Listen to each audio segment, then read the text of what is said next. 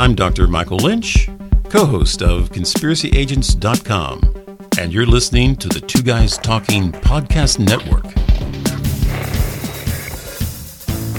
Ready to conceive solutions to problems in an atmosphere free of political correctness?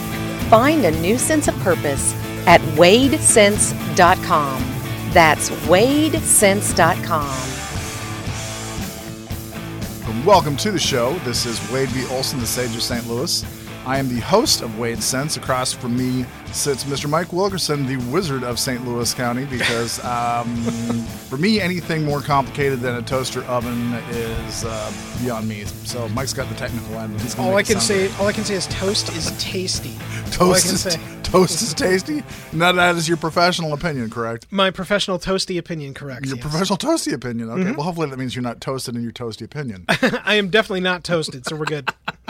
Okay. What I want to talk about on this episode is something that I think we've all noticed. You cannot help but drive around this country in any major and medium-sized city and not see the homeless problem in our country. Agreed. And I've been thinking about this for quite some time on what a good situation would be. I want to just venture off a little bit on the front end here. Diagnose witnessing homelessness to people.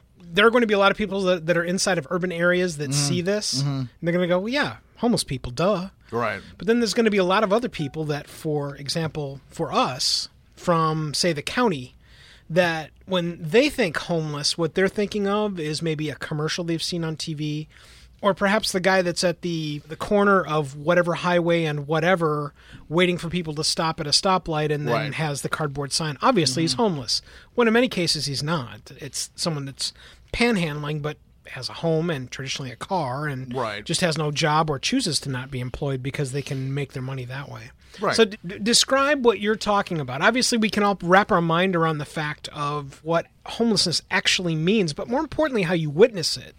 Because if you don't just see somebody's body laying on a street that maybe is on some cardboard or something, what does homelessness actually mean? There's more than just a description. Everybody's got the picture. You say the word homelessness or homeless people, everybody in the few seconds that I waited and paused there, they've now conjured this picture in the side of their head with a thought bubble. Most likely it's probably the guy that is on the side of the street corner. Or if you're like myself and you're driving around at night, it's not hard to see. There's a number of places that I can think of in our city where you'll see people laying out on cardboard boxes. Yeah. Maybe they've got blankets, maybe they don't. Yeah. That's what I'm thinking of. Well, and that's what I'm talking about is the connotation of homeless has many different connotations. Weird. I never thought there was anything more than just the obvious one. No. Here's the sample. Just like there are functional alcoholics and functional addicts, I think that there are functional homeless people as well. And what you can describe that is let's say a mother of three. Yeah. And the kids have a bedroom. Right. That is the back seat of a jalopy. Okay. And she drives that to and from work. Right. The kids are old enough now that the eldest kid can take care of the other two kids during the day where they're walking around a city or perhaps even a suburb while mom is out scraping together whatever jobness she can or whatever the situation is. Yeah. But that is functional homelessness. The sample of when you go, I need a place to live, that also conjures up a listing of to-do items that many people, I think, take totally for granted. Because, well, if you pick a place to live, you, over your 50-plus years now, understand that if you were going to take everything that you have and the people in your life and move from one place to another place, you kind of have a to-do list of what that actually means. Right. Whether that means that you had to move out the last time because you were forced to or you just didn't have the money or whatever that situation is. Right. You've got that put into a context and you got it. There are still people that don't get that, whether it's just absolute ignorance, like they lived with mommy and daddy for so long, or perhaps they live there because they've got some capacity deficit that's not working to help them understand what living on their own means. Right. Or anything in between. Right. But somewhere there is a listing of things that you would have to do to go and find yourself a place to live. Right. Like, do you have a job? There are places you can go and they'll go, do you have a job? No. Do you have a government check? Yes. Okay, let's figure it out. There are places you can do that. Right. But not a whole bunch of them anymore. Right. Because many of the places that will do that are either under so much government red tape currently, it's not applicable to try and have that as an announced place to go and live. Right. In St. Louis, you'll know that there are many hotels where you can go and live in the hotel, and it costs you X per week or whatever the numbers are. I don't even know what they are. Right. But they're there, and they know that because the regular government cheese is there. They know that there will then be a payment, and then they've got to kind of roll the bones on whether or not the person that's got the government cheese is also going to come with a whole bunch of baggage like alcoholism or domestic abuse or whatever else is also inside of that weird little envelope they choose to include in their hotel. Yeah. But all of those things are a piece of what I know people are not thinking about when they think about homelessness. A lot of people are going to think of the beginning of Terminator. Remember Terminator, 1984, James Cameron? Yes, yeah. Okay, at the beginning of that, Kyle Reese, the hero in the movie, he goes and he steals a homeless dude's pants. Right. He took my pants! That whole scene. Okay. Yeah. That's a homeless dude. Yeah. That is a homeless dude sleeping in a pile of garbage to use insulation to keep warm. With a couple of bags and just heinous smell, blah. That's all there. When you say homeless, that's what a lot of people think of homeless as. Where I would tell you 99% of people would never think of the mom with 3 kids living literally in a car. Then I have to admit, I wasn't even thinking of that. I was thinking on the street. I was thinking bare bones homeless. Yeah. And there are those. I know it's not rare anymore. It's super. Not. This is where I was going. It's not super rare at all. But we actually had a neighborhood of homeless people that was moved out of an area inside of St. Louis. I think it was a couple of years ago now. You're talking about when Larry Rice shut down? That's one more recent than a couple of years, I think. No, it was even before then. There was an area down at and you're a cab driver, Grand and 40ish.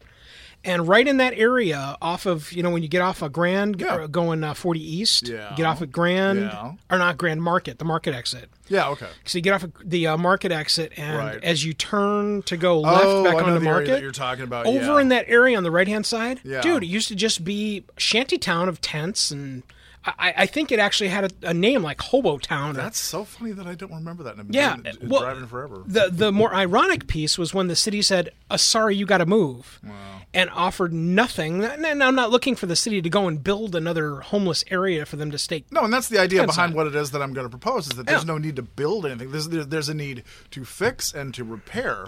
My idea is that there is, in our city in particular, and I'm sure that there are other cities as well, I think that I saw a listing once about a year or two ago of over 1,000 buildings and houses that are abandoned, just boarded up. And I got to thinking, it's a crying shame that you've got structures that are basically still solid. Maybe they've even been gutted, but they're still solid. People can get out from out of the elements at least, and they're not being used. They're just being boarded up. They're just being bandaged over. Oh, and I started. When you say solid, though, tell me what you think that means, and I'll give you some more devil's advocate there. That the walls are still standing, that there's still a roof over it, and maybe that's just it. Maybe it's been gutted. Maybe everything that was worthwhile has been torn out. The copper piping, any and all decent woodwork. I mean, it's been shelled, but it's still a place out of the wind. Okay, I don't know what conditions are of what buildings where, but I drive around enough and I see enough structures. It's like you could just get all of these people off the ground. And the first thing that I'm thinking of, the first group that I was thinking of, are our nation's vets. There's absolutely no reason whatsoever. My idea is this. The first thing that you do is you go and you do a survey as best you can of the homeless in whatever city that you're doing. Sure. Do you want me to jump in on each point as you give them, or go back? No, you can jump in. That's fine. Okay. So how do you think that survey is going to be done? Probably, I would imagine. This is a good question. Where do the homeless people go during the day? Go during the day? They don't sit there all day. If there's any kind... Well, I know in St. Louis they go to a place called St. Patrick's. What that entails in there, I have no idea. I just know that they probably have like... Is that a church or is it just an area? It's an area. It's down on Tucker. It's a building right next to the old Globe Democrat. I don't know really much more than that. Okay. But I just know that I know that they help the homeless. I know that I think they've got like... What do they do there? I don't know anything about it. Help them find jobs. Just basically help them get back on their feet or a place to stay. You know, it doesn't sound to me like it's so much warehousing the homeless as it is helping them get back on their feet. Interesting. I don't know. Yeah, I would be super curious to see what kind of analytics there are for homeless people. Here's the sample. What do you mean, like criteria? Well, no. So I'm Joe Hobo. Yeah, okay. I'm Joe Hobo. I'm sleeping on the street. I've got my kick-ass giant refrigerator cardboard box that has been with me for the last 3.5 months. Okay. It's reasonably excellent. I found a series of restaurants. I know when they traditionally throw out their garbage. Yeah. Oh, and by the way, I've got 2 friends at 2 other restaurants that are actually giving me stuff on command, essentially. I kind of walk outside the window, and they see me, and so I go over there, and I get my meals, and they're pretty good meals, actually. Okay. One's a barbecue place. Oh, wow. All right, so there's my existence of trudging through. I might stop and watch people at the bus station. Mm-hmm. I might walk around, work on my cardio a little bit. Right. And then I go and I find my traditional one of 3 different places to sleep. Okay. So let me ask you this as Joe Hobo. If you had the chance to get back on your feet and possibly even own your own home at the end of a process, was it something that would interest you, or you just as soon stay on the street?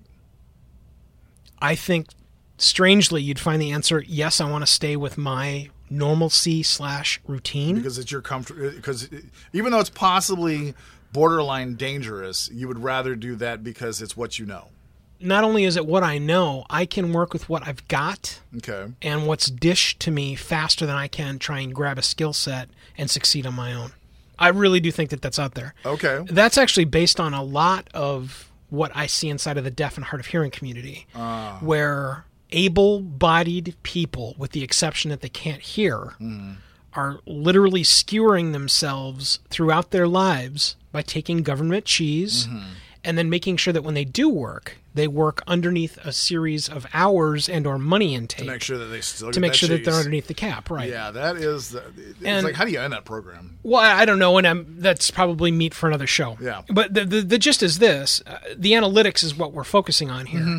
No matter if it's St. Patrick's or somewhere else. Right. Joe Hobo 1. Yeah. Okay. Because we got to give him a designation. Okay. Joe Hobo 1. There has to be a way to track not only what he does, but what are the propensities of us spending time on Joe Hobo 1 to actually find or maybe get success. Because as much as we hate to say it, Joe Hobo 1 might not be high on the listing of potential successes.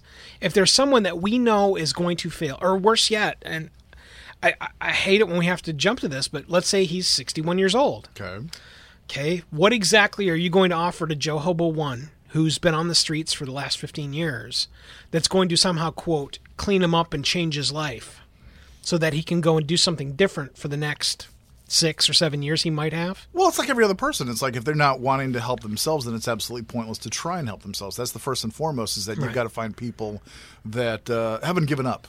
They haven't given up to themselves. They haven't given up. So let's fast forward. So now Joe and Jane Hobo 1 through 80 are inside of St. Patrick's, right? St. Patrick's Center, yeah. Okay, so they're inside of St. Patrick's during a given week. And I know that there's more than 80. There's no way that there's only 80. Right. But that's the number you arrived at. Right. So we grab 80 as a number. Okay. We're going to say that they're all ages because obviously there's going to be some families in there somewhere. Mm-hmm. And so knowing, again, what the ages are, do we take the mom that's living in her car with the 3 kids? Do we take her in first? Because obviously there's some more need there. At least in my opinion. You're going to have what basically amounts to triage. You're going to have a list of people that need it worst, that want it most, that are the most qualified. Right. Because in my idea, you do the survey of the people, however you do it, and you find out. That's a big caveat, though. However you do it. No, however you do it. Because as much as I'm telling you, dude, as much as you think sitting someone down in front of a tent, I'm picturing some guy walking around. I'm picturing some guys walking around with clipboards, walking up, finding homeless people, either in the center or on the street at night, wherever you may find homeless people in your city, in your town, and walking up and asking them a series of questions as best as possible. Okay. Trying to figure out where and how people are and what their skill sets are, because there are people that are on the street. First and foremost, that are veterans. I want them taken care of. I'm absolutely. It is the worst crying shame in this country that people that gave their all are now on the street, and there are people that are coming in that are illegal that are getting every single benefit thrown at them. It's absolutely abhorrent. I cannot stand that. So vets come first. Okay. When you do that, you talk to these people and find out what skill sets they have. Maybe there's some people. So Army Ranger Joe gets triage before Jane and the 3 kids. Okay, now that's tough because you've got kids that are involved now. So I am the man of asking tough questions inside of the devil's advocate role for your program, Yeah, and well, so you that's what I'm certainly saying. You certainly are. The gist here is not to frustrate you or the audience. The gist is that, unfortunately, when the solution is presented, these are the things that are going to come up. The biggest one, if we take only these 80 people who have a history and or can be found within 3 city blocks of St. Patrick's during insert number of days. These are the people that are all going to go, wait a second, I'm homeless. What, she's better than me? No matter who they are, that all is going to be a sentence that is said at some point. And then what you do is you tell the people, this is the criteria. This is our list of importance. And you've got veterans, you've got mothers with children, you've got, however it happens to break down. And that's the thing. They're not directing how this program works. They're either going to be able to do it, qualified to do it, or they're not. We're not forcing this on anybody. Okay. But the idea is it's getting the homeless people off the street and taking advantage of existing structures. Okay, so now, there are going to be holes, and I'm glad that you're poking holes in this because in my mind, whatever it is, it doesn't matter whether it's this, whether it's a business concept. The coolest part is coming up with a concept, trying to fill it in as best as possible, and then finding someone else to poke holes in it and figure out what you missed. Okay, so I value what you're doing. Cool. So we've got, let's call it rudimentary information on 80 people. Okay. All right. 80 people that we found within 2.3 miles of St. Patrick's during a period of 6 weeks. Okay. Cool. All right. Okay. Good enough. So we have their names. We have essentially if there are children living and or with them, along with them, something impacted by children. Somehow those children's relationships are actually verified. Again, that's a big, giant, okay, we've already done that check mark that I'm trying to imagine the... You're trying to verify that the people, that is their kids is what you're trying to say? Absolutely. So...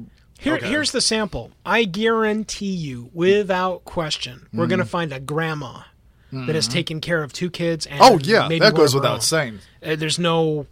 It doesn't matter how we're going to try and color this. I see that constantly on the street. Yeah. We've got the data. We now have the data in hand, and we're going to create this program that consists of a series of criteria and requirements that are, Wade. That are... Was that a piece of your plan, or are we just going to fast forward past all the important pieces, parts, and say, and now it's in place, and now nobody is homeless. Thank God for Wade Sense. No, go. Wind back a second. Yeah, what was it you were saying now? The criteria of the people? With the criteria of the program, of the Wade Sense Solve Homeless program. Okay. Criteria of it is you have the list of people. You have the we'll call it the WISP program. The WISP program? Yeah. Wade Sense Homeless Solution Program, the WISP program. Nicely done, Look at Mr. that. Wilkerson. Look at Very that. good. I thought I was good at that, but you keep me running here on this one. So the WISP program. So you have the list of people. You have the list of properties. Then properties. The properties that you think are sound. Yeah, right. Okay, so there's another piece that we got to break down because, and I meant to interrupt you again when you were talking about properties because here's the thing you've got to remember. There's a reason those buildings are boarded up, not just that they're owned by stodgy, greedy sons of bitches. No, not at all. It's that they are not safe. Regardless of how you and I see things, that look, there's boards on the windows, but my God, 30 people could live on a floor there. So that's part of a waiver then at that point. They're still out of the elements. Okay. This is the Midwest. Winters here can be absolutely brutal. Hell, the weather sucks here half the time. Yeah. It's either dangerous or just unpleasant. Yeah. Again, we kind of get back to, okay, so let's take the houses that you're referring to. Let's make sure we're all on the same page there too. I can't give you an address because I don't know the addresses when I pass them, but you know they're essentially 2-level, perhaps duplexes. Some are duplexes. Where Some are just there's old an upper homes. and a There's lower. There's also some 8 and 10 family flats that I can think of that have been abandoned as well in different parts of town. Okay, so the bottom line where I'm going is that, And there's something else that I thought of as well, and I just thought of Yeah. that when I was putting this together, is that part of the program would be to alert the neighborhood in the area, the neighbors in the area, and say, look, this is what we're proposing for these particular buildings. Mm-hmm. Do you know of somebody who might possibly qualify for this as well, so that people that live in these existing neighborhoods, what's left of them, can pick their neighbors. Okay. all right. What about the NIMBYs? The not in my backyards? Right. Well, they're out of luck. Don't like Okay. it, leave. Okay, so let me get this straight. Because there's criteria. Here's the thing. There's criteria on these people that are coming in. For one thing, these aren't going to be allowed to be turned into crack houses because the people that are coming in are going to understand that, A, this isn't your property yet. B, this property will be inspected on a regular basis. C, if you do anything, any kind of damage to this property outside of normal wear and tear, and I think we can all figure out what normal wear and tear is, you're being booted out forthwith. You will not be brought back into the program again. Also, if there's any illegal activities, you will be booted out and not be able to brought back in again. At that point, these properties will be inspected on a regular random basis. You know, until you get to the point where basically you're proving that I'm trying to do this right, I'm trying to fly right. All these people, also these people will all be drug and background checked, and also they will all be constructed in conceal and carry as well. Do the sexual predator people get tossed out? Damn straight, absolutely. Okay. Yeah, absolutely. If you're not willing to fly right, if you're not willing to put skin in the game, you're not going to be a part of the program. Okay. Okay, and the neighbors are going to understand that as well. That this isn't some government program to make sure that you got a crack house springing up on your block. These will be inspected on a regular basis, and if the people aren't flying right, they're out, and we'll bring somebody else in. Okay, the people are also constructed in conceal and carry, if need be, armed, so that anybody who's thinking in these neighborhoods, oh, I'm just going to go in here and break in and steal all this stuff from these people. No, you're going to know right off the hand that these people are armed and are trained. Okay, so there's that. But like I said, the first thing you do is you go... Rewind. Who are you going to arm again? I missed the piece. Who you're going to arm? Who are you going to arm? The people that are coming into these houses. The inspectors. The homeless that are coming into the houses. So the homeless that are coming into the houses, you're going to arm and train them to be CCW carriers. Yeah, absolutely. Interesting. Because that way they're not victims. They're not setting themselves up as victims. Interesting. And like I said, the first people that I'm going to make sure that have access to this are veterans. Okay. Now, so far, poke holes in what I just said. Well, I unfortunately can poke many only because the opening up the game to conceal and carry, I will not paint with a wide paintbrush in that all homeless people should not be carrying weapons. But I know that just like any number of population, there are people that I believe and can be looked at with good, solid, state, fact-based information that they should not be carrying, in particular conceal and carry. The sample is, anybody that thinks that you should be shooting someone in the back because they're stealing your television. I knew that was coming up. I knew you were going to bring We won't that go back into up. that one. No, not at all. The sample, though, is that the foundational common sense that is required to carry and then man and then use a weapon, I think is not within the capacities of people that can't figure out how to get on their feet because they're homeless. So then it's checked out on a case-by-case basis, but people who are qualified, people that have the capacity. I thought you were going to drift towards where the inspectors who are coming at random times are armed so that if there is trouble then... Well, yeah, that makes sense. And then maybe a reporting procedure so that when there is... I like that. Add that to it. You have to expect that there is crime. In fact, maybe there could now be a police force that is made up for the WISP program that is made up of previous veterans. That idea. That idea. Recycling of resources once again. All right, so then we've checked off a couple of boxes where I was poking holes. Okay. Okay, so continue again. Okay, so... You set up the people, you put them in place. We're not going to arm all of them. It's not reasonable. But why? Why is it not reasonable to arm every person inside of the program?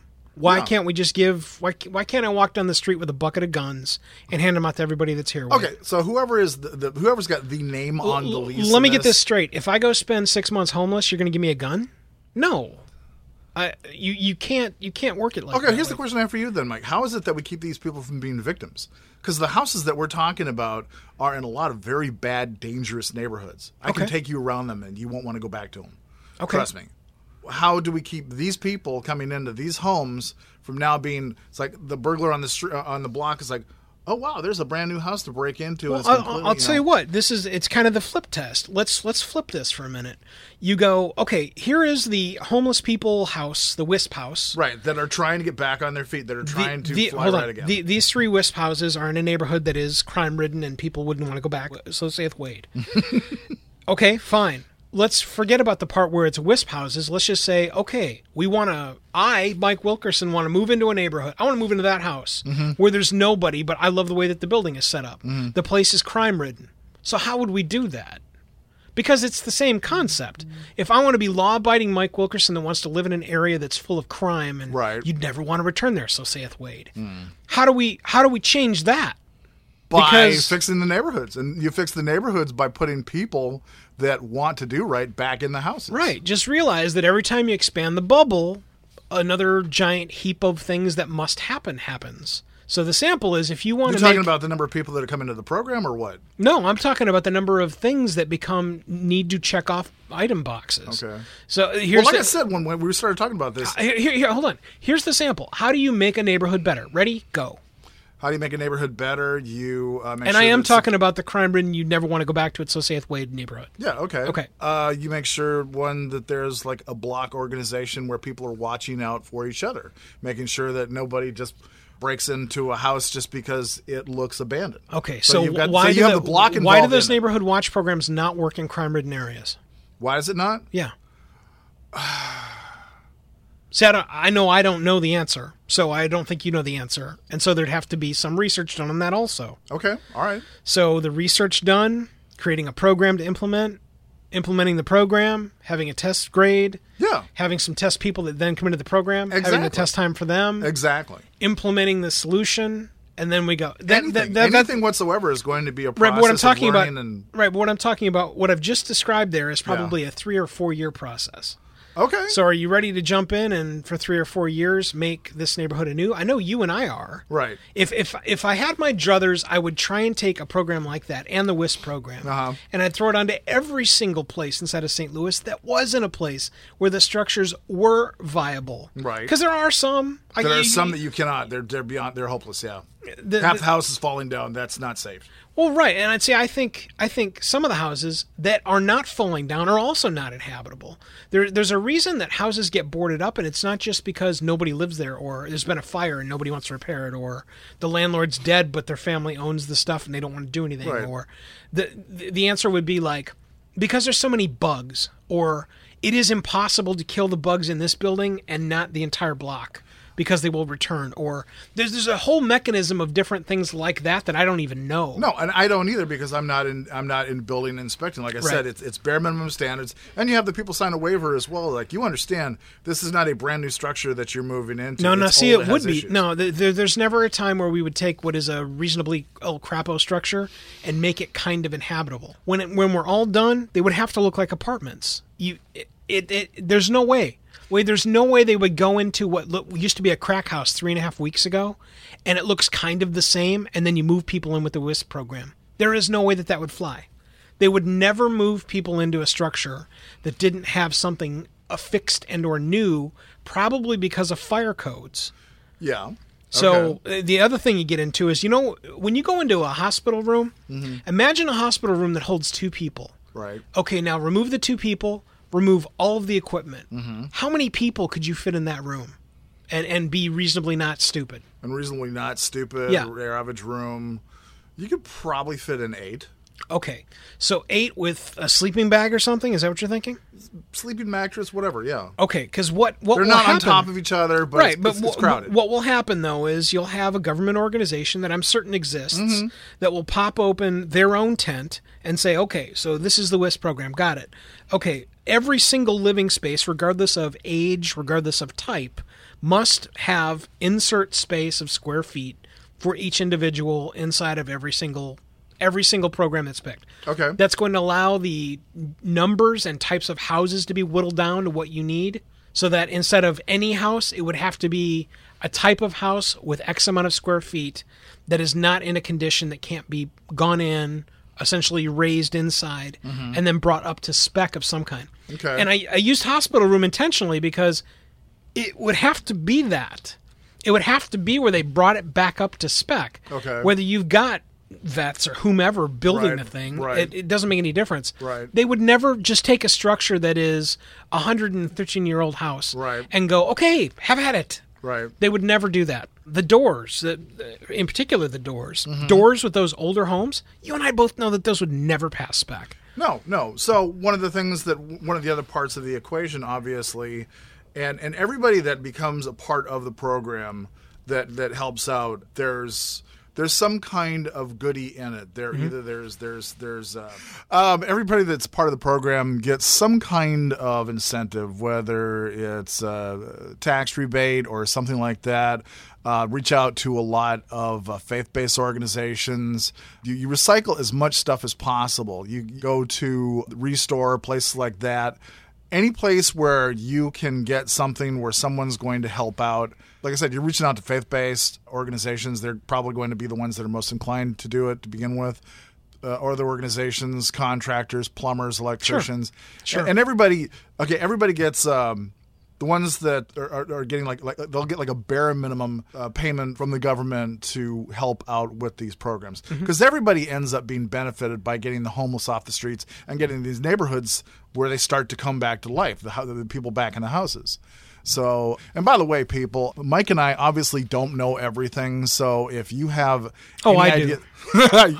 I just don't let you all know that. I call you wizard in passing. You're not the wizard. Seriously, if you have any suggestions for what we're talking about and you think that you can poke more holes or add more suggestions, feel free to go to wadesense.com. Let us know what you're thinking. We would love to hear from you. In fact, we actively want you to poke holes in anything that we say. Yeah, absolutely. Not just because anything we love feedback, and everything. but because you poking the holes now allows us to address it before it's ever taken to a governmental program to help people better everything around them. Absolutely. That whole thing of rising tide raises all ships. It's true. It really is true. It just makes sense. The difference here is that we have a variety of a different amount of ships that all have to be raised differently. But you've got to make the water rise first. But this show is about solutions to problems. Right. And Wade Sense is about finding solutions to problems. Even though the solution may be uglier than the problem, you still have to have the courage to face that. And this particular issue that we're dealing with right now is solving the homeless problem.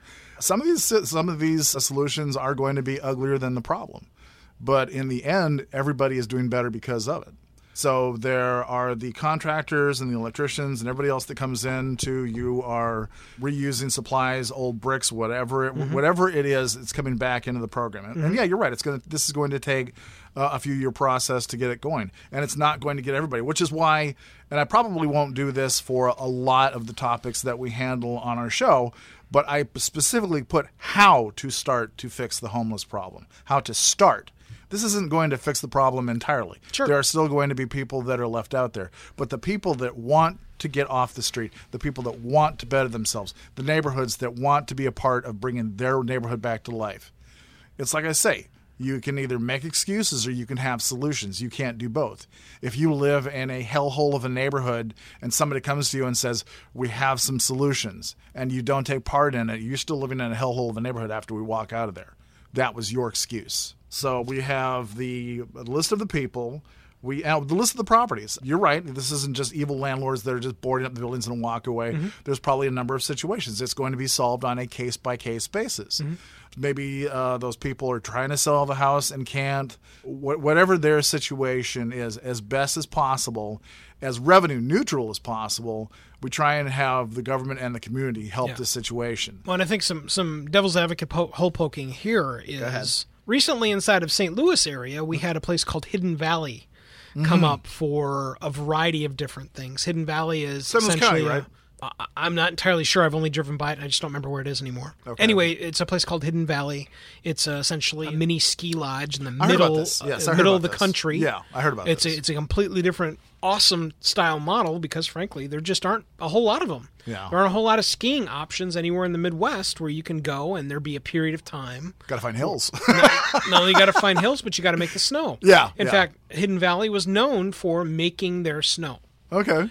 is one of their giant models. The problem is that, especially as of late, for reasons that can be determined by anybody listening to this program without us shoving it down their throat, the weather has been strangely warm over the last probably decade. Yeah. And what that means for a facility that needs to conjure snow is that it costs more to conjure snow because, hey, it's 70 degrees outside. Exactly. Okay, so when you do that, what instantly happens is you knock down revenue for people that want to ski, mostly because, hey, who doesn't want to ski on snow? Okay, not so strangely, revenue goes down, the interest inside of the facility goes down. So what they tried to do, and this is all incredibly nutshelling. There's way more involved in what's going on here. What they wanted to do... I'm dying to know where you're going with this. Yeah. What they wanted to do was they wanted to make a series of zip line paths on the facility because it doesn't get any more better gravity-wise than, I don't know, a big-ass hill. And they're absolutely right. It would be a way to go at least 7 months out of the year where you could have zip line. And then when it got cool enough, you'd then take people off the zip lines and then you would just continue on with your regular snow-based revenue intake. Blah. That's awesome. They proposed it recently, and all of the people not in my backyard said, no, we're not interested. And the study stated there would be between 10 and 30 extra cars that would be inside of space at any given time. And it was still a not in my backyard moment for most of the people there. And so it's in limbo, i.e. now swinging towards there will be no more Hidden Valley. So what happens in the case of this not in my backyard, which, by the way, I should have explained that when I first said the word NIMBY. Gotcha. No, I knew what NIMBY was. So that's what happened with all of those people, those NIMBYs. Not only have they now essentially excised Hidden Valley, one of the very few centrally United States located places to ski. That entire lodge, that entire business, that entire family legacy is now out the window because they didn't want to have anything to do with creating more revenue collecting potential for that business based on not in my backyard.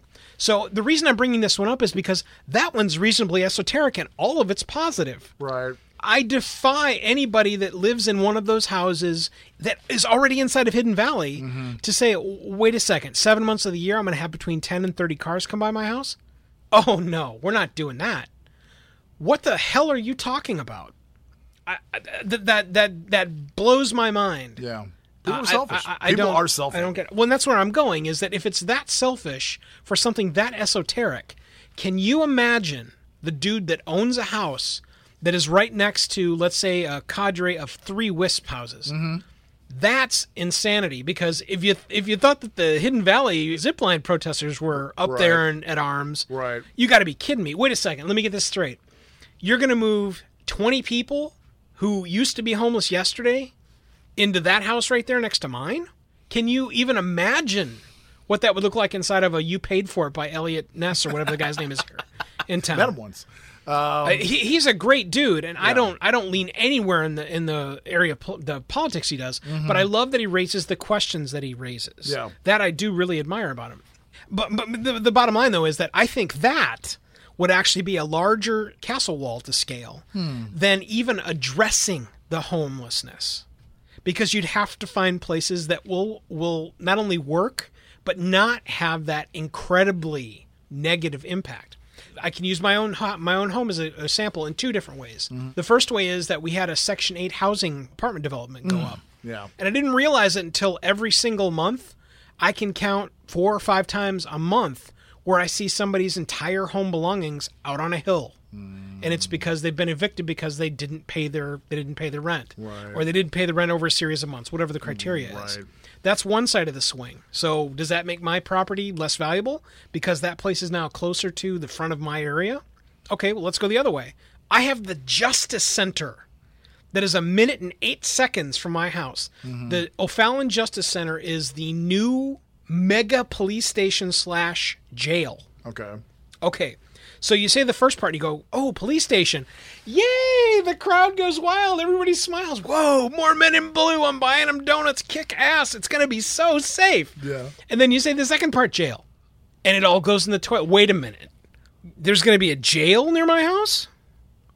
So how do you win? How do you... I don't know, but isn't that part of eminent domain in that case? Wouldn't that case the state would have It's like, sorry, people, this is eminent domain. We need to have this put here, and you're just going to have to deal with it. Right, and I don't even not disagree with you. Yeah. But the problem is that guy that owns the house where his house was worth, we'll just insert a dollar amount, so $170,000. Yeah. One day it's worth $170,000. The day after a WISP series of homes is open next door, you cannot possibly tell me that house is worth the same.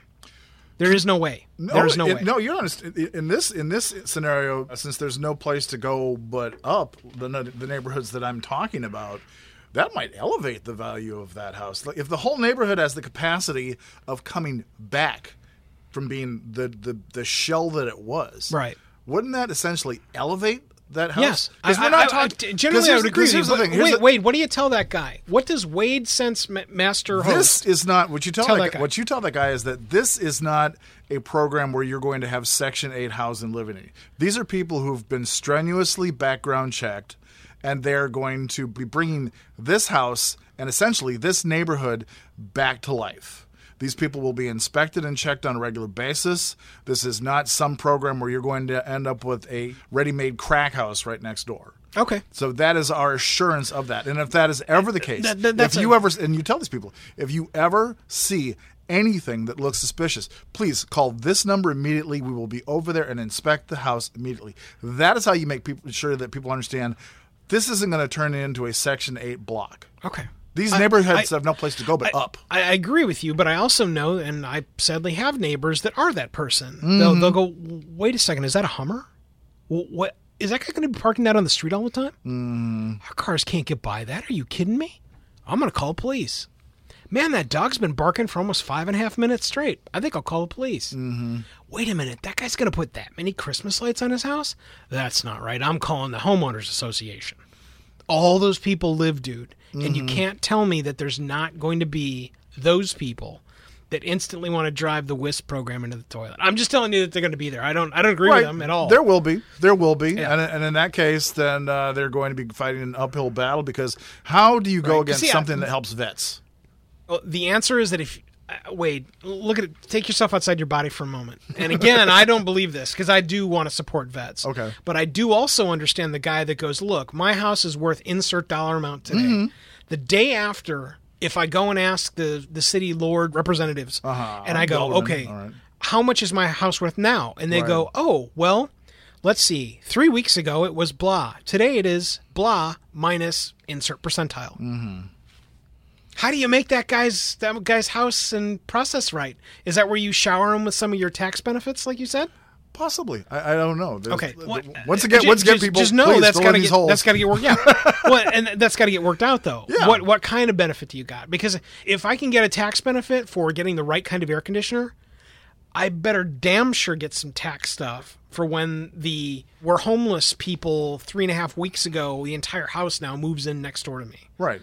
That's what that guy is thinking. Mm-hmm. That's absolutely what that guy is thinking. So this is going to be a program where government's going to be telling people what WISP is all about, mm-hmm, and how it is not going to end up being that program, and these are the assurances that it's going to be. Yeah. And it's a campaign that's put out there on a regular basis, a campaign of PSAs. Because really anymore, I'm convinced that's the only way that people learn anything anymore on across the nation basis are a campaign of PSAs. It really and truly is. Interesting.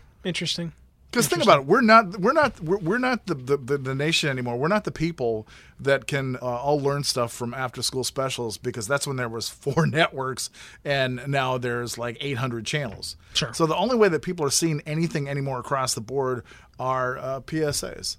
I'll bet you could probably teach just about anything to the American people using a campaign of PSAs. Interesting. Yeah, folks, we've talked about a lot here, but the bottom line is we want to know what you think. Oh, yeah. So please we call. need to, for sure. Okay. Go over to wadesense.com, click on the contact button on the right-hand side of the page, fill out the web form, and let us know what you think. Folks, when you've listened to this program, you've probably wondered what is it that qualifies me to do this program. And really what it is this program, the genesis of it is for me for the last 18 years driving around talking to myself and to other people about how to fix the problems that face us. It's really the closest that I've come to a hobby.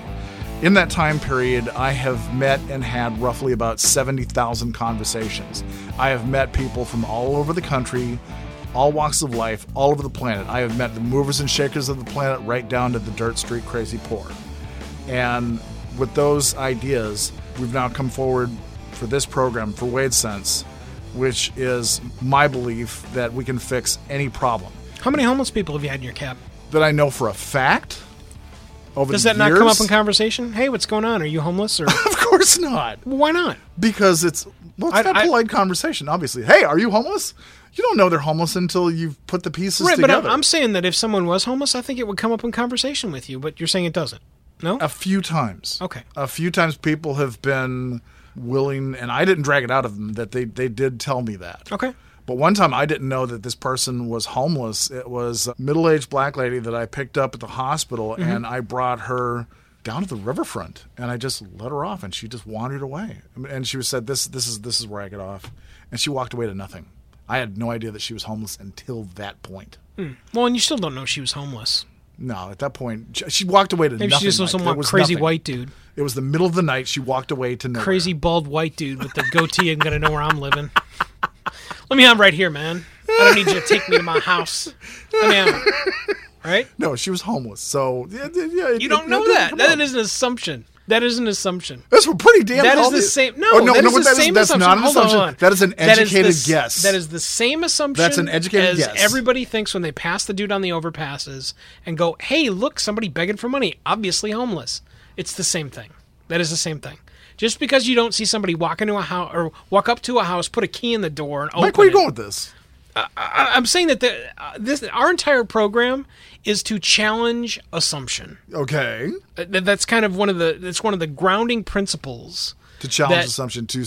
I hadn't thought of that, but I guess so. It absolutely is fabric of your program, and it just is.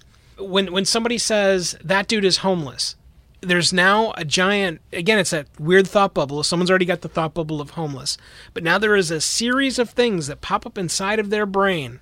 Okay, drug addict, or, got pregnant young, or... Right, people stereotype. The same old... Stereotype is not evil, It's just lazy. Everybody does it.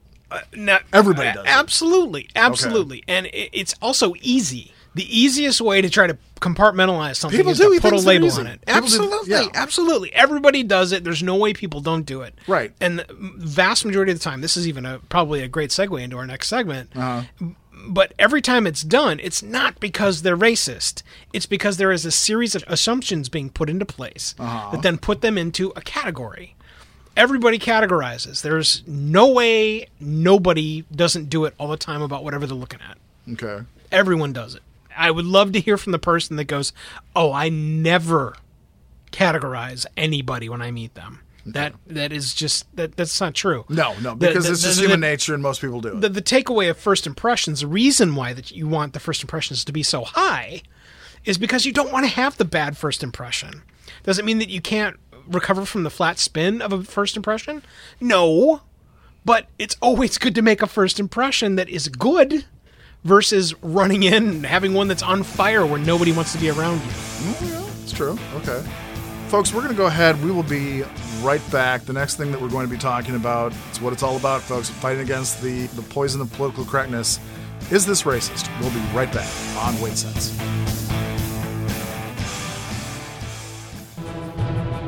The history of hostage and crisis negotiation is filled with action, danger, emotion, and perspective.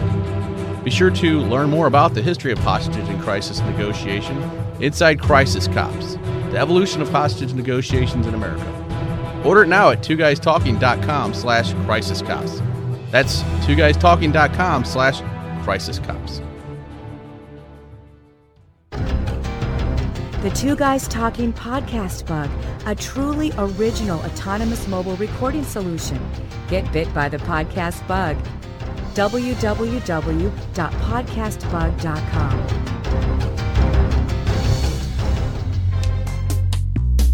The one question each podcaster should be asking themselves is, why am I still editing my own podcast? Mike Wilkerson from the Two Guys Talking podcast here. I've podcasted and edited for over a decade, and I know what an hour-and-a-half podcast turns into when you get in front of the editing stack.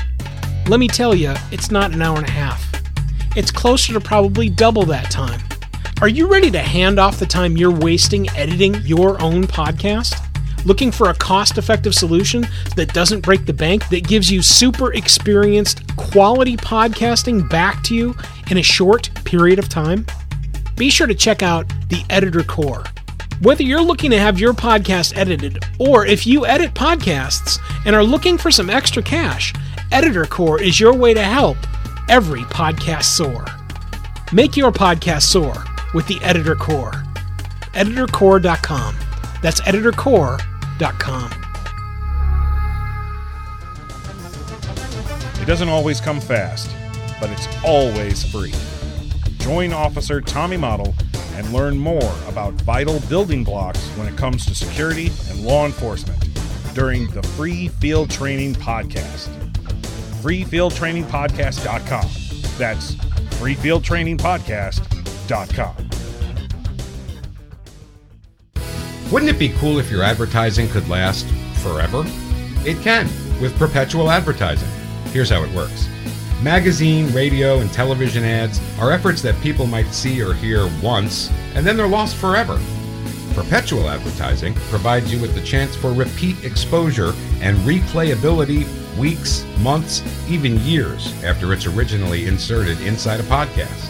So even after your advertising is included in a podcast years ago, those efforts are still impactful, providing you with true return on investment. Real impact, thanks to perpetual advertising. Are you ready to change the way you and your company or organization advertises?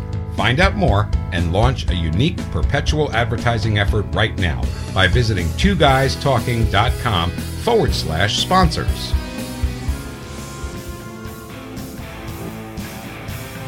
Welcome back, everybody, to Wade Sense. The next thing that we're going to talk about is an idea that I've had for a while. It terrifies me how political correctness has so permeated every level of this society to the point where people's lives are put at danger. And that's what this next exercise is all about, because I maintain that if you use common sense, 98% today, in the last 10 years anyway, of what passes for racism is nothing more than stereotyping, which, as previously stated, isn't evil. It's just lazy. Everybody does that. I had an idea a couple years back of how, just to point out how badly this has gotten, if there was ever a PSA put out that the whole object was to save people of color from getting hit in the street. And the PSA would literally be that if you are out on the street and you are a person of color, you should take special care to either make sure that your clothes are marked or pay very close attention to the cars that are coming at you. Because it's a matter of science that white skin reflects light faster than black skin. And in this instance, I've got proof. I can't count the number of times as a professional driver at night I have almost hit black people because they didn't show up as fast in the middle of the street. And there is a popular assumption that people feel that if I see that car coming at me, that they see me, and that is not the case. There's a number of distractions. There's all kinds of things that the driver's trying to pay attention to, and you're a small target, so it might be that you're not being paid attention to. My niece, who is black, and I said, when I told her, I said, this sounds racist, doesn't it? She said, yeah, it does. And I said, but when you use common sense, it's really about protecting people, and that's science, that's not racism. She goes, yeah, you're right. It is about that. But this is where we've gotten in our society, is that people are so paralyzed by political correctness that you couldn't run this. You could not run this ad without the station being protested, with people demanding that people are hung because of that. And it's all about protecting people. And I can't, and it's not a matter of racism, it's a matter of science. That this particular thing would be, it doesn't say anything about black people are inferior or anything as ridiculous or unproven as that. It's about the simple fact that you can go out at night and hold up a black piece of paper and you can hold up a white piece of paper. What do you see first? What the hell is the difference between paper and skin? It's nothing. It's what reflects off of the light. But because of this politically correct paralysis that our society has given into, people could actually die because of holding back this kind of information. Well, I'll tell you what, people do die because of this. Here's a sample. And first I want to poke more holes, like I love poking holes in your stuff. Go ahead. All right, the first one is people of color? Really? I'm not going to say African Americans because it's not just black people. No, but you can just say black people. Well, if I walk up to anybody and I go, I love working with black people because insert reason why I like working with black people. And the guy that comes up to me and says, hey, man, I'm not black, I'm African American. Guess who I'm not going to work with? That guy. Okay. And again, that's me But making... will you tell him why you're not going to work with him? Because I would. Well, that's not my point. Where I was going was, though, when you started this, rather than saying the words black people, you said people of color. And I was going to stop you right there and go, wait a second. How are you going to start the Is This Racist segment with using the words people of color? I'm not asking you to I'm not asking you to replace people of color with African American. I'm asking you to replace people of color with black people. Okay. Because my first question was, what color are you referring to when you say people of color? Because there are very dark brown people that also fall into the same category. That's right. That's why I said people of color. Right. No, I get it, But dude. I've heard black people use that phrase to refer to themselves as well as people of color. I get it, dude. But you understand my curiosity. You can't start the segment like that. Okay, so that's the first pick. Okay. The second pick, and not really pick, but a factoid, is that there is a reason that not only the special forces, but I'm going to use them because it's way more dramatic to talk about. Right. There is a reason that the special forces want to paint their faces, hands, and any other piece of them that is standing out, including all of their emblems, the flag. The reason that the flag on Special Forces outfits are muted and or black and gray rather than red, white, and blue is exactly the thing you're talking about, because they don't want it to instantly reflect light and give away their position. Exactly. That's all you would need to say. The first person that would come up to me and go, wait a second, you're telling me that you'd run down a black man with your taxi? That's not what I said. Right. What I said was that I would probably hit, especially a darker black person, way more easily than I would a white dude walking in front of me down the street. Right, okay. Because the white guy, someone with lighter skin, will stand out more than someone with dark skin. That's what I'm telling you. Yeah. The problem is that we never have that latency, that wide open window at the end. After someone asks the question, it instantly becomes a firecracker moment. Right, because nobody wants to be around firecracker moments. More importantly, too few people don't understand how to defend themselves inside of firecracker moments. Very true. Very, very true. It should not instantly become shields up. It should become instantly time for some dialogue. Right. And that's real dialogue. missing. Let's get past this crap and actually talk about this. That's what's missing. That's what's missing. Yeah. What I also love, too, is that this is what I love about this show and why I love to participate in it, is that I love the direction your brain takes that mine is obviously not going. Which is what? Yeah, well, the sample is African American. Okay. I didn't even think of that, because the whole African American thing, that went by me years ago. I've never used it, and it's because of my involvement with the deaf community. Yes, I said deaf community. I didn't say hearing impaired community. Thank you so much. There was a guy on Facebook that I could not believe that, of all people, he's the one to challenge me on that. And I realize it's because most people don't know that my wife is deaf. Right. Most people don't know that I am hard of hearing. So I fall squarely into the deaf and hard of hearing community. Amazing that. Yeah. Okay, so this guy wants to say, oh, wait a minute, don't you mean and it was not hearing challenged, but it was something awkward like that. Exactly. I thought we weren't supposed to say deaf. No. In fact, not only can you say deaf, you can say capital D deaf, or you can say just deaf, D-E-A-F. Right. And the capital D deaf is... Yeah, what is the difference? Traditionally, that's referring to someone that is either congenitally deaf inside of their family run, or someone that has been deaf since birth. Wow, that's in the weeds. I never even heard of that. Of course it is. Okay. In other words, are you deaf? Like an insult would be small d. No. So the sample would be, tomorrow you become deaf, you are DEAF. Small d. Right. Okay.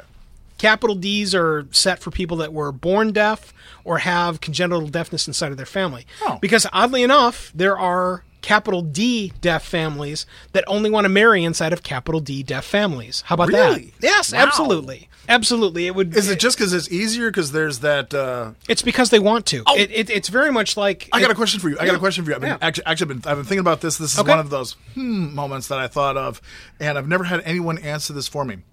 When I read something to myself, I hear either my voice in my head, or if I know what the person sounds like, I hear their voice in my head. What goes on in the brain of someone who's deaf who's never heard a sound? Do you just see the words appear in front of your eyes? If they don't have a context to have a voice associated with it, I would assume yes. That would be a question for a capital D deaf person. There's a series of people. In fact, I'll ask throw that your question wife, to a because I couple. would love to know. Sure, I'll do that. Anyway, okay. There's your 3 or 4 different samples of where my brain goes that yours doesn't, and it makes it a better show. Yeah. Makes it a better show. Makes a show. Yeah. And really, I think that's where we come to the call to the audience. We want to know what you guys think. Because at this point, I really do want to know, and honestly, I do want to know from black people. Please call us. Tell us what you think. Black people, what are these? Are these the people of color or the Afro-American? The black people, period. Okay, gotcha. Okay, now, Good. Yeah, we're on that. Okay. Off people of color. I didn't realize that was that weird. But well, I did. Anyway. No, and I'm telling you, I think that's in the same category. Well, the as reason why African-American. I said people of color is I didn't want black people to just say, "Oh, you're just singling us out." I was like, no, dude, if there's a Mexican in the road and he's dark, I can't see him. That's why I said, that's really why I said people of color. I wasn't trying to be politically correct. I was trying to make sure that I got everybody that was dark-skinned in that. The reason I mentioned it is because people of color is the one that gets me for when you want to refer to black people. Can we just say black people? And if you are referring to people with darker complexions, well, guess what? I just referred to them. So, meeting a very dark-complected Indian dude. Yeah. Dude is dark. I'm telling you, man. I've met many Indians that were way darker than black people. If I'm walking down the street and a dark-complected Indian dude happens to also be walking down the street with his eyes closed, we got a problem. Somebody's going to get run down. It ain't going to be me. Yep. Okay? Yeah, exactly. All right, great. We're on the same page. Okay. I want to explain just exactly what it is that for this episode, I just want to take the time, since we're just starting out, I want people to know what it is that the show is about. These are the tenets of Wade Sense. I took time and I wrote down 6 points of what it is that we're trying to do. And the very first one, the one that is really the genesis in my mind of the show, is this. Every problem has a solution. Just sometimes the solution is uglier than the problem, and you must find the courage to implement it anyway. That is what Wade Sense is all about. Number 2, if something is morally defensible in your house, then it's just as defensible in your country. Interesting. Very simply put, like an example that I would use with the whole thing right now with illegal immigration. How many people would have to enter your house without your permission before you decided that's enough, you need to go? 0. Right, exactly. 0. Everybody's going to say that. There's no one who's going to say, come on in, crash on my couch, the refrigerator's open, I'm going to work. Unfortunately, there are. There are some. There are. And the sad thing you is, and I met one this evening. We're not going to name him or who he is, but okay, all right. we met him tonight, and he is one that... Okay. Well, I hope that he's a nice guy, and I hope it never comes back and bites him in the ass. Agreed. But for the most part, anything that you can defend in your house, you can just as easily defend in your country, or you should. And in this instance, I'll use something that's in the news right now, the wall. If you think that the wall is a bad idea, then leave your door unlocked. Because a door essentially is a wall. Once you shut that door and lock it, that's a wall. Okay, that becomes part of your wall. If you can defend the use of a door in your house, then a wall in your country makes just as much sense to keep out those people that weren't invited in. Interesting. I look forward to finding someone that would defend that, because I know that there are. Defend or attack? Both. Oh, well, of course. Yeah, because there are those that think, and my argument with that is, my retort to that is there are 67 countries around the world that have some type of a wall on their border, including Mexico. Mexico has one hellacious fence down on their southern border. So how in God's name can they come at us and say that it's wrong that we have a wall, when basically their real objection is that, hey, you're stopping our people from coming over? You know, well, more importantly, when their own policy, if you ever actually look at Mexico's immigration policy, it is so draconian that really all we would need to do is just mirror theirs, and all objections would immediately go away. But that's not what it's about. The wall is about stopping what's going on down in the southern border right now with the Mexican cartel. It is a war zone down there. All you need to do is talk to anybody who lives on that border and listen to the stories that they're going to tell you. Number 3 is any type of confrontation, ideological or otherwise, always make the other guy prove that you are what he charges you as. So if someone says that If someone were to say to me they're a racist, my immediate response to them is going to be, how exactly am I a racist? Because I'll bet something. I'll bet I can prove that you're an idiot faster than you can prove I'm a racist. So instant name calling is the fix then? No, because the point is this, is that people, you will find this, especially in this day and age that we live in, people have such unconscious knee-jerk reactions to what they believe that society wants them to react to. Mm-hmm. So it's like, I'll give you a perfect example.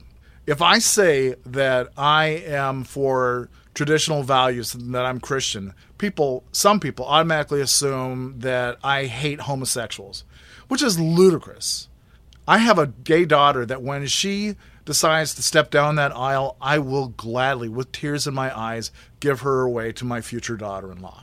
You can hold two opposing thoughts in your head, but in society as it stands today, a lot of people seem to think that you can't. If you think this way, then you must automatically feel that way.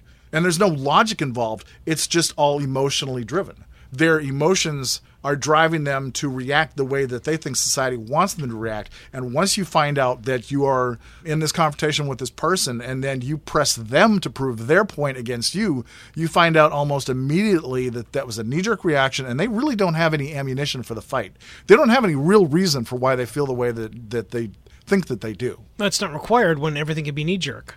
Right, exactly. So okay. it's a dragon eating its own tail. People feel like they can't defend themselves, which is positively ludicrous. I would go even deeper than that. I would think that when people think they need to defend themselves, they're instantly thinking of the movie 300, where you need to be one of the 300 because the assailants of thousands are coming to get you, and you must have gnashed teeth and a giant silver helmet on with the shield and the 10-foot long spear dagger thingy. And that's not the case at all. The problem is that is the conventional thought, especially inside of something that is trying to defend a position. I hate to be thick, but where are you going with this? I'm trying to understand. Well, sure. It goes right back to your original definition of social justice warrior. That is exactly what that becomes. Oh. It is there is a point. There is a series of ground that will be defended to the death, and while I'm doing it, I'm going to gnash my teeth. I'm going to use every single piece of my inner soul to make sure that you're wrong because you are. That's not what we're talking about here, especially when you should remember that you can have more than one way of thinking. To steal your sample. Which we've forgotten. Right. As a society, we've forgotten this. Not only forgotten, but if there was a series of questions, and I know that I've seen this somewhere, so I'm definitely not the originator, but if there were a series of questions that could be asked to figure out either which way you're leaning or something about you in general that weren't prickly pear questions, but would give people in general an initial lean of whom you are, that would be pretty interesting to start. I would love to try and configure that series of questions. Maybe that's something that we can do for the future too, where we can just have people take the quiz that you can take online, and then we try and figure out and dialogue whom this person is based on what they think. I think that would be interesting. Wow. Yeah. Okay. So basically, kind of a form of social profiling. It's the "Who am I?" survey, and you'd ask them a series of maybe 5 or 8 questions, all of which have a definitive contextual lean of what that means without being prickly pear. When I say prickly pear, it's the, hey, are you gay? That's a prickly pear question. Okay. But finding those series of questions you could ask that would give you at least an initial conception of whom the people are. And then at the end of it, you have where they say, and now describe yourself in a paragraph. And then they can say, I am a 47-year-old white married with one 14-year-old daughter. I would be very curious to see how fast we arrived at the northern at the Wisconsin. Right conclusion. Right. That would be cool. Yeah. We'll have to work that through, and we'll name it, and then we'll obviously copyright all of it so we can make it ours. Exactly. Number 4, and I don't think that this really. It's sad that this is even something that needs to be argued about, because I think that it's just blatantly beyond discussion, and that's this: political correctness has no place in a free society. Period. Anything that stops the free flow of ideas, of thoughts, of concept. It has no place in a free society, because what is it that you're stopping? What is it that you're so afraid of? I heard somebody put this forward about a year or so ago, and I thought this was the coolest idea. Try and imagine this. There is some kind of a government decree that basically says for the next 6 months, there's going to be no repercussions for any statement, written or otherwise, that you say that someone might find offensive. Today, by today's standards.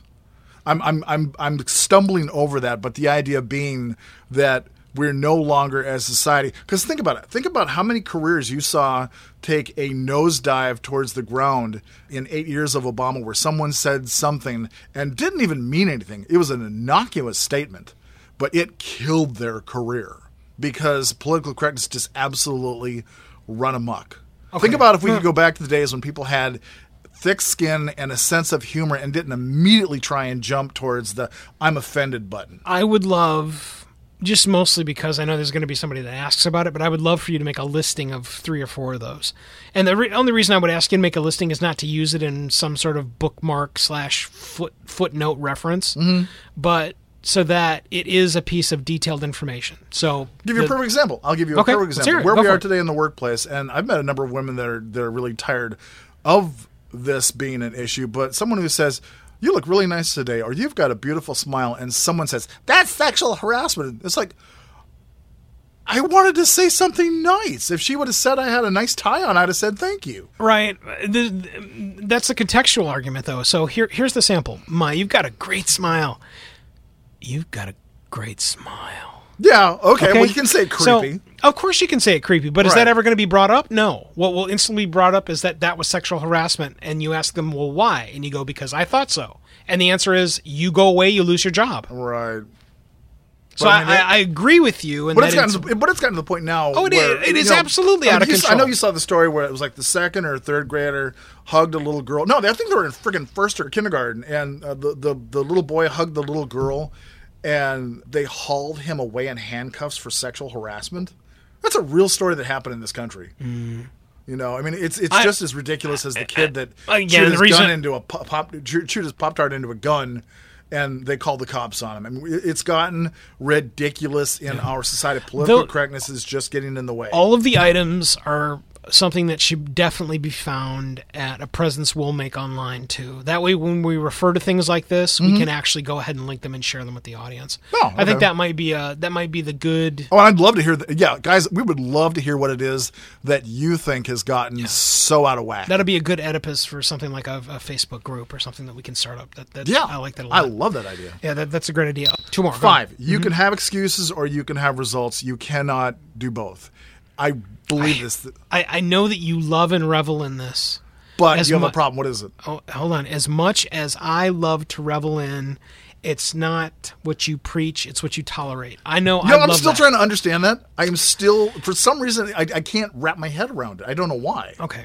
And this isn't the place to debate that. But it's the same concept where I hold that as something incredibly bold that is to be taken not lightly at all, but always heeded. And you do the same thing with the excuses and or results. Yeah. And somewhere in there's an intelligent answer backwards, and I haven't found it yet. I want to know what it is, because to me this is just so utterly straightforward. In my own life, if something is not happening and I'm in the way and I'm making excuses, then I'm not getting the results. It's that simple. It is that simple. Just boil it down, people. Boil it down in your day-to-day lives when something isn't happening. I'm going to put that in my simmer mode, and I'll come up with something. Oh, I hope you do, because I am dying to know what it is. And I'm absolutely certain that someone in the audience can also chime in about what they think that means to them or why it doesn't work. But that's cool. Okay, last one. Number 6, and this is essentially, you could look at this as being our mission statement. We will constantly endeavor to create a world in where political correctness and irrational fear have no place. This is the Wade Sense podcast. Interesting. The whole world thing has always bothered me. You're the one who came up with it. Right, but this is the thing about the whole world thing. It reminds me of, there's a guy, his name is Glenn. And Glenn came up with a website. I'm trying to remember exactly what it was. It was something like Super Perfect World, something. I don't actually remember the domain name. All right. And I wouldn't want to drive you guys there anyway. All right. But his goal was to make the place a better, super place to live in that's perfect. And in general, I would agree with you.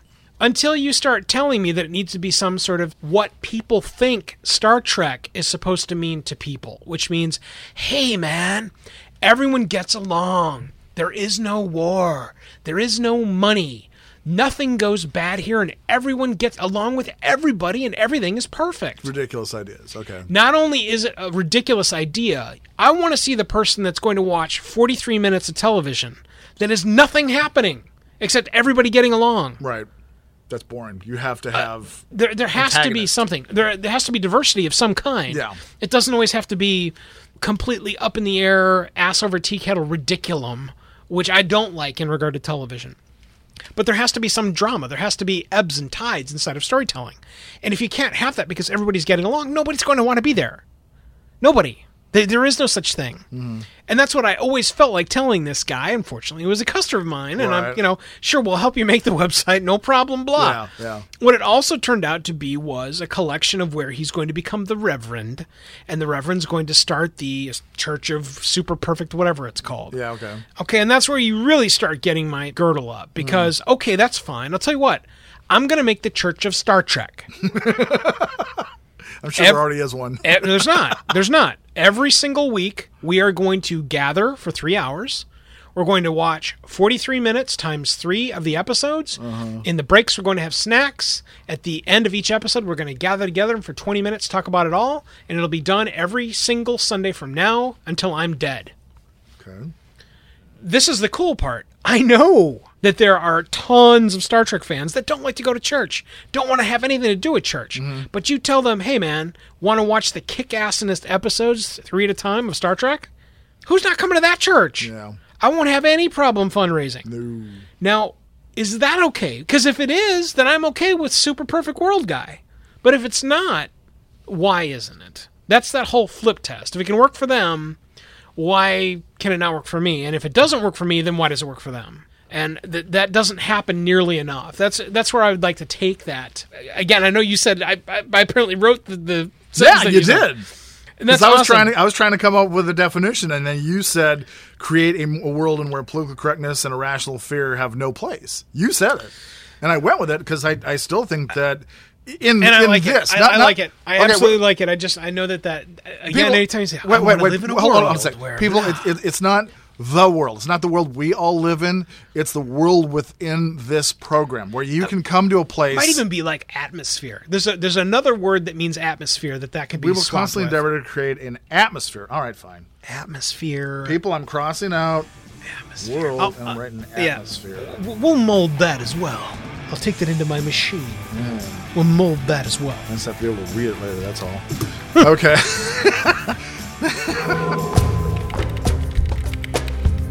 YouTubery. I love me some YouTube. There's always time I'm spending, more often than not, listening to YouTube. Wade, what have you got inside your YouTubery folder today? I have something, I wish I could have found something humorous, but I grabbed this and it just happened in the last day. And it's been running through my mind because it's such an amazing film. It's on PragerU, and it's titled An Arab Muslim in the Israeli Army, the IDF. Mm-hmm. And he talks about how when the Jews came back to what was then Palestine, and how a lot of his family, who had been like for generations and generations there, they were Bedouins. His people are Bedouins, how a lot of them left. But he said that the Jews came there and he said, please stay and help us rebuild our country. And a lot of his family did. And they prospered. And he couldn't understand why it was that there were actually men from his village that were joining the IDF because he was Muslim. Mm-hmm. And he had an instance where, I don't remember what it was. Go and watch the video. It was his, for lack of a better way of putting it, come to Jesus moment when he saw that this is my country and I will defend my country. Would that become the Muhammad moment? Yeah, come to a Muhammad moment. Yeah, okay. Just checking. It was really wild hearing that because you never ever think, because he said, in our country we are free. He said there are Muslims and Jews and Christians that are in Israel. You can go to the Gaza Strip. There's no Christians. There's no Jews. It's just Muslims. He said, this is the only place in the Middle East where we are free. And that was why, because at the time he said the base that he went to, the IDF base that he went to, he was the only Muslim out of like 600 some guys.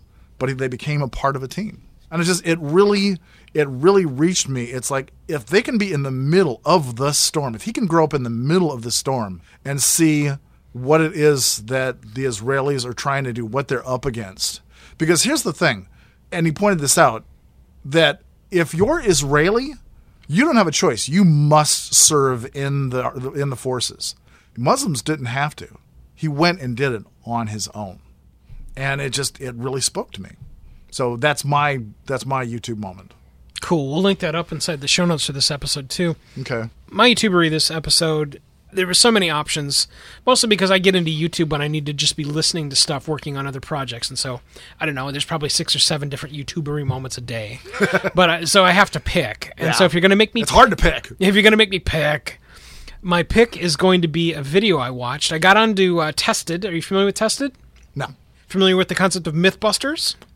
I'm going to smack you if you even say it. What? Oh, okay, you're not going to. Are you? Who do I look like? Who do I look like? Picture me with a frickin' black beanie. Oh, it's not a beanie, it's a beret. Beret. All right, sure, I get it. All right, so anyway. So yes, Mythbusters. I love the show, actually. Okay, all right, so... Great show. All right, so Mythbusters. I'm surprised that you're not familiar with Tested. In fact, I think I'd actually mentioned it to you, so I'm glad you paid attention to me. I think you did, and I forgot. All right, so Tested. Me. That's all right. Tested is essentially the online, not continuation of Jamie and Adam's adventures inside of Mythbusters. It's not that at all. Oh, all right. It does contain a lot of Adam and Jamie and their new entourage doing all kinds of cool things that are them making things or going to conventions, or there's so much stuff that goes on there. Show. My dad would have loved that show. Yeah, I mean, seriously, if you have to pay attention, you should not be doing anything else but paying attention to it. Yeah. I've gotten to the point where I can focus in or key in on the voices and listen to what's going on, where really you should be watching every single episode because there's that much cool stuff going on. Yeah. Anyway, so I had that on, and I now realize why Adam is and was the mouth, ham / front end of everything Mythbusters. Why? It's not because Jamie is stupid. He's not. No, he's not quieter. No, Jamie is not quieter. He just happens to not speak as much as Adam. But when you get him going, he is solely uninteresting. Really? Like, yes. Like, he'll be... Like he's just that cut and dried. It's just boring. You'll have to watch. Okay. You have to watch. It's too hard to describe, and I can't approximate him because... I think I know what you're talking about. Because, frankly, there's not enough video of him where he's just like the gas throttle is out, and he's going, and you just wait. And it is not something I would like to just sit in front of regularly. So when you don't see a lot of Jamie, but you see all kinds of Adam and his guests and blah, you now understand why you see that after you watch this video. Gotcha. So we'll link up that video. And again, that's not to say that what he was saying is boring or stupid or anything else. How he says it. It's not just how he says it, though. It's the framework of storytelling, science, and a predilection to get into very set speaking habits. Those 3 or 4 things are all mixed into the cauldron of Jamie speak. Mm-hmm. And it's why I now understand why he's not in front of a microphone on the speaker circuit like so much as Adam is. Anyway, you all can make the call. We'll link that up inside the show notes for this episode as well. You can find that all over at wadesense.com. You can also search Wade Sense Jamie Heineman or Wade Sense Mythbusters. I could not remember his name until you said it. Yeah, Jamie Heineman? Yeah, okay. Yeah, and you remember Adam's last name? No. Really? No. Well, I'm going to let that dangle out there because I'm not going to tell you. All right. Now I'll remember to go look at my own. You'll never believe how savage his last name is. It's just really crazy. Oh, Wiener? Yeah, it is. Adam Wiener. Wiener That's Nation. Exactly it. Yeah, I heard someone call him Wiener Nation. That's exactly it. Actually, that's not exactly it. You're going to have to go look now. You're also going to kick yourself after you figure out what his last name is. Everybody else that's listening that knows his name is laughing at you right now. Just to. Okay, well, I'm used to people laughing at Okay, me, so it's nope, fine. that's no problem. Anyway, check that out over at the website. Again, that's wadesense.com. Click anywhere inside of the search bar inside of there. Type in Wade Sense and Mythbusters, and you'll come up inside the show notes. The links to all these videos and more are going to be right there for you. Wisdom of the Ages. This is from, I've got two of them. The first one that came across was, when hope is taken from a people, moral degeneration follows swiftly thereafter. Mm-hmm. That's from Pearl S. Buck, in a letter she wrote to the New York Times on November 15th, 1941. Mm-hmm. I think that you can look at that and look around at our society today and see that that's pretty much holding true, wouldn't you? No, but continue. Okay. That's me. That's just me being the other brain. So go ahead. Just being the other brain. Okay.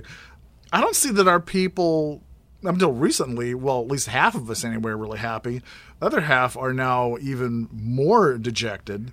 But moral degeneration, I mean, what is it that people today, at least the last couple generations, really find inspirational? It seems like it's all money and power and things. There's nothing beautiful to move towards. So I think that she was right. And that was November 15th, 1941. I would be really curious to see what it was that she was referring to. The other one is from Confucius. When we see men of worth, we should think of equaling them. When we meet men of a contrary character, we should turn inward and examine ourselves.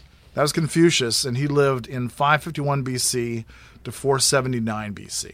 I had said when we started the segment that I was going to go as far back as I could and find pearls of wisdom anywhere that I could. Mm-hmm. It bothers me that people take Confucius and get confused from it because, like this anyway, this to me seems very straightforward. And I can't not look at this and not see that, yeah, he was right.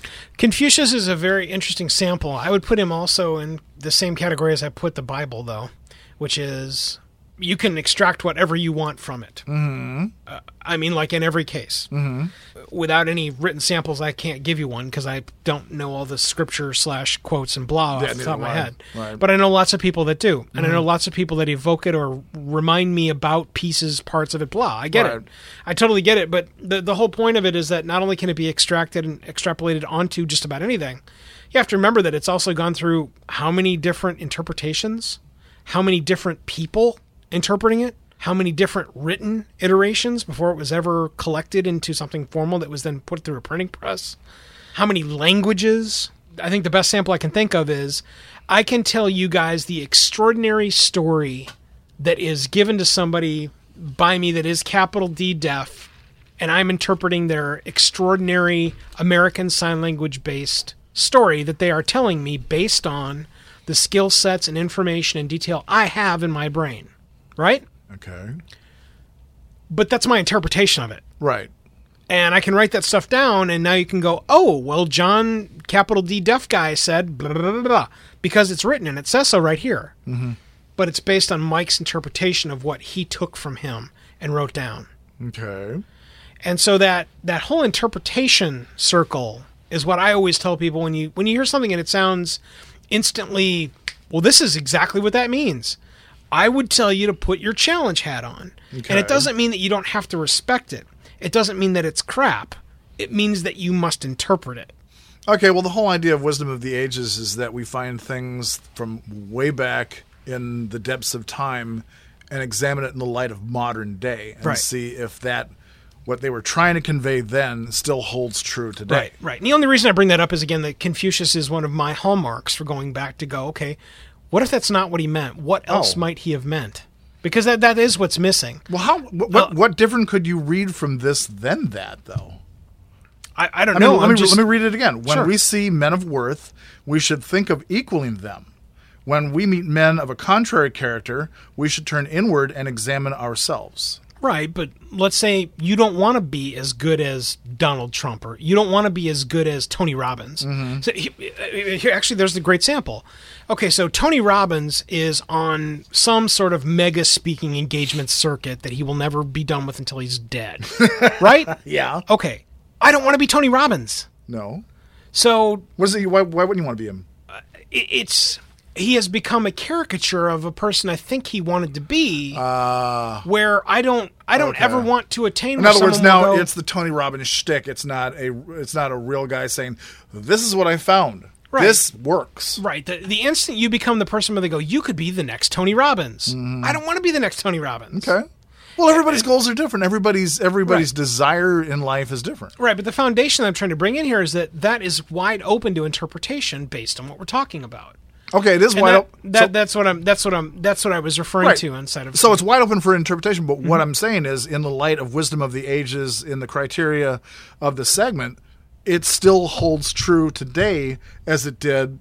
However many, how long ago is that? What is that? That's about 2,500 years ago. Okay, so 2,500 years ago, he said this about people, about character, and in my way of thinking, it still holds just as true today. And that's the whole idea of the segment of Wisdom of the Ages, is finding stuff and seeing that it's still usable today. Agreed. Mine is wonderfully shoehorned into the fun of Star Trek, as it always will be if I have my druthers. I'll see if I can figure. Question. Hey, wait a sec. Did you ever get out to Vegas when they had? You saw? Yeah. You suck. Yeah, it was. Was it hokey? No, not at all. They did a really good job. They did a fantastic job. It's not there anymore, is it? No, it's not. It's not. Some of that stuff is still floating around where you can get the super smelly Klingon. I wanted to be on Deep Space Nine. It was very cool. Anyway, go ahead. I want everyone to close their eyes and try and figure out who this was said by in the cone of Star Trek. I think it's my adventure, my trip, my journey, and I guess my attitude is, let the chips fall where they may. Captain Kirk? That is not Captain Kirk. Second guess. My first was Data. It is not Brent Spiner, who played Data. Okay. Who then? I give up. This is Leonard Nimoy. Oh, and I could hear him saying it too. And it is a quote. This quote is from a time when someone challenged him about his book, I Am Not Spock. Ah, okay. And this was his retort. I mean, it was very simple. Read it again. I like that. Sure. I think it's my adventure, my trip, my journey, and I guess my attitude is, let the chips fall where they may. And I love that, mostly because everybody puts Spock and, as a matter of course, Leonard Nimoy into the cone of, oh, so he's super Mr. Analytical Man and never has any emotions except when he experiences Ponfar. And I would like to have met him. I met him. Met Leonard Nimoy? Yeah, I met him. I got his autograph. And I heard him speak 4 or 5 different times at different conventions. Okay. And he is extraordinary. Was. There is also a new documentary done by his son, Adam, that is extraordinary, that we'll link up in the website as well. Okay. It is required watching. Right. If you have any interest at all in humanity, not just Star Trek, it's something that you really do need to watch because it gives context and detail, but more importantly, the meaning of what is your adventure. And are you going to let the chips fall where they may, or are you going to let the chips make an obstacle course inside of your life? And I really so appreciate him, especially this documentary. It really does help propel the concept of nobody is perfect. It doesn't matter who they are. It doesn't matter how large a stage or even world you see someone on. They are not perfect. Mm-hmm. And the extraordinary detail that Adam puts in there about his father, more importantly about himself and his feelings towards his father, that I eat that stuff up with a biscuit because it really does give you some perspective that you simply can't get anywhere else. You can't go somewhere else, interact with somebody that was actually their father, and have you tell them exactly what he thought and what he said when. Yeah. And that's what's so extraordinary about the not just the son, but then also about Leonard Nimoy. It's extraordinary. Yeah. It's also going to provide you a bunch of really great context of stuff that you did not know at all about Leonard Nimoy. And I am a huge Star Trek fan. So if you're educating the huge Star Trek fan on any character that is as staple as Spock, you really are giving something special, and it's all available online. We'll link to it inside the show notes at wadesense.com. Okay. Folks, I hope that you have enjoyed this show as much as we have putting it together. And in closing, all I would like to say is this. You can make excuses or you can have results, but you cannot do both. My name is Wade B. Olson, and this is Wade Sense.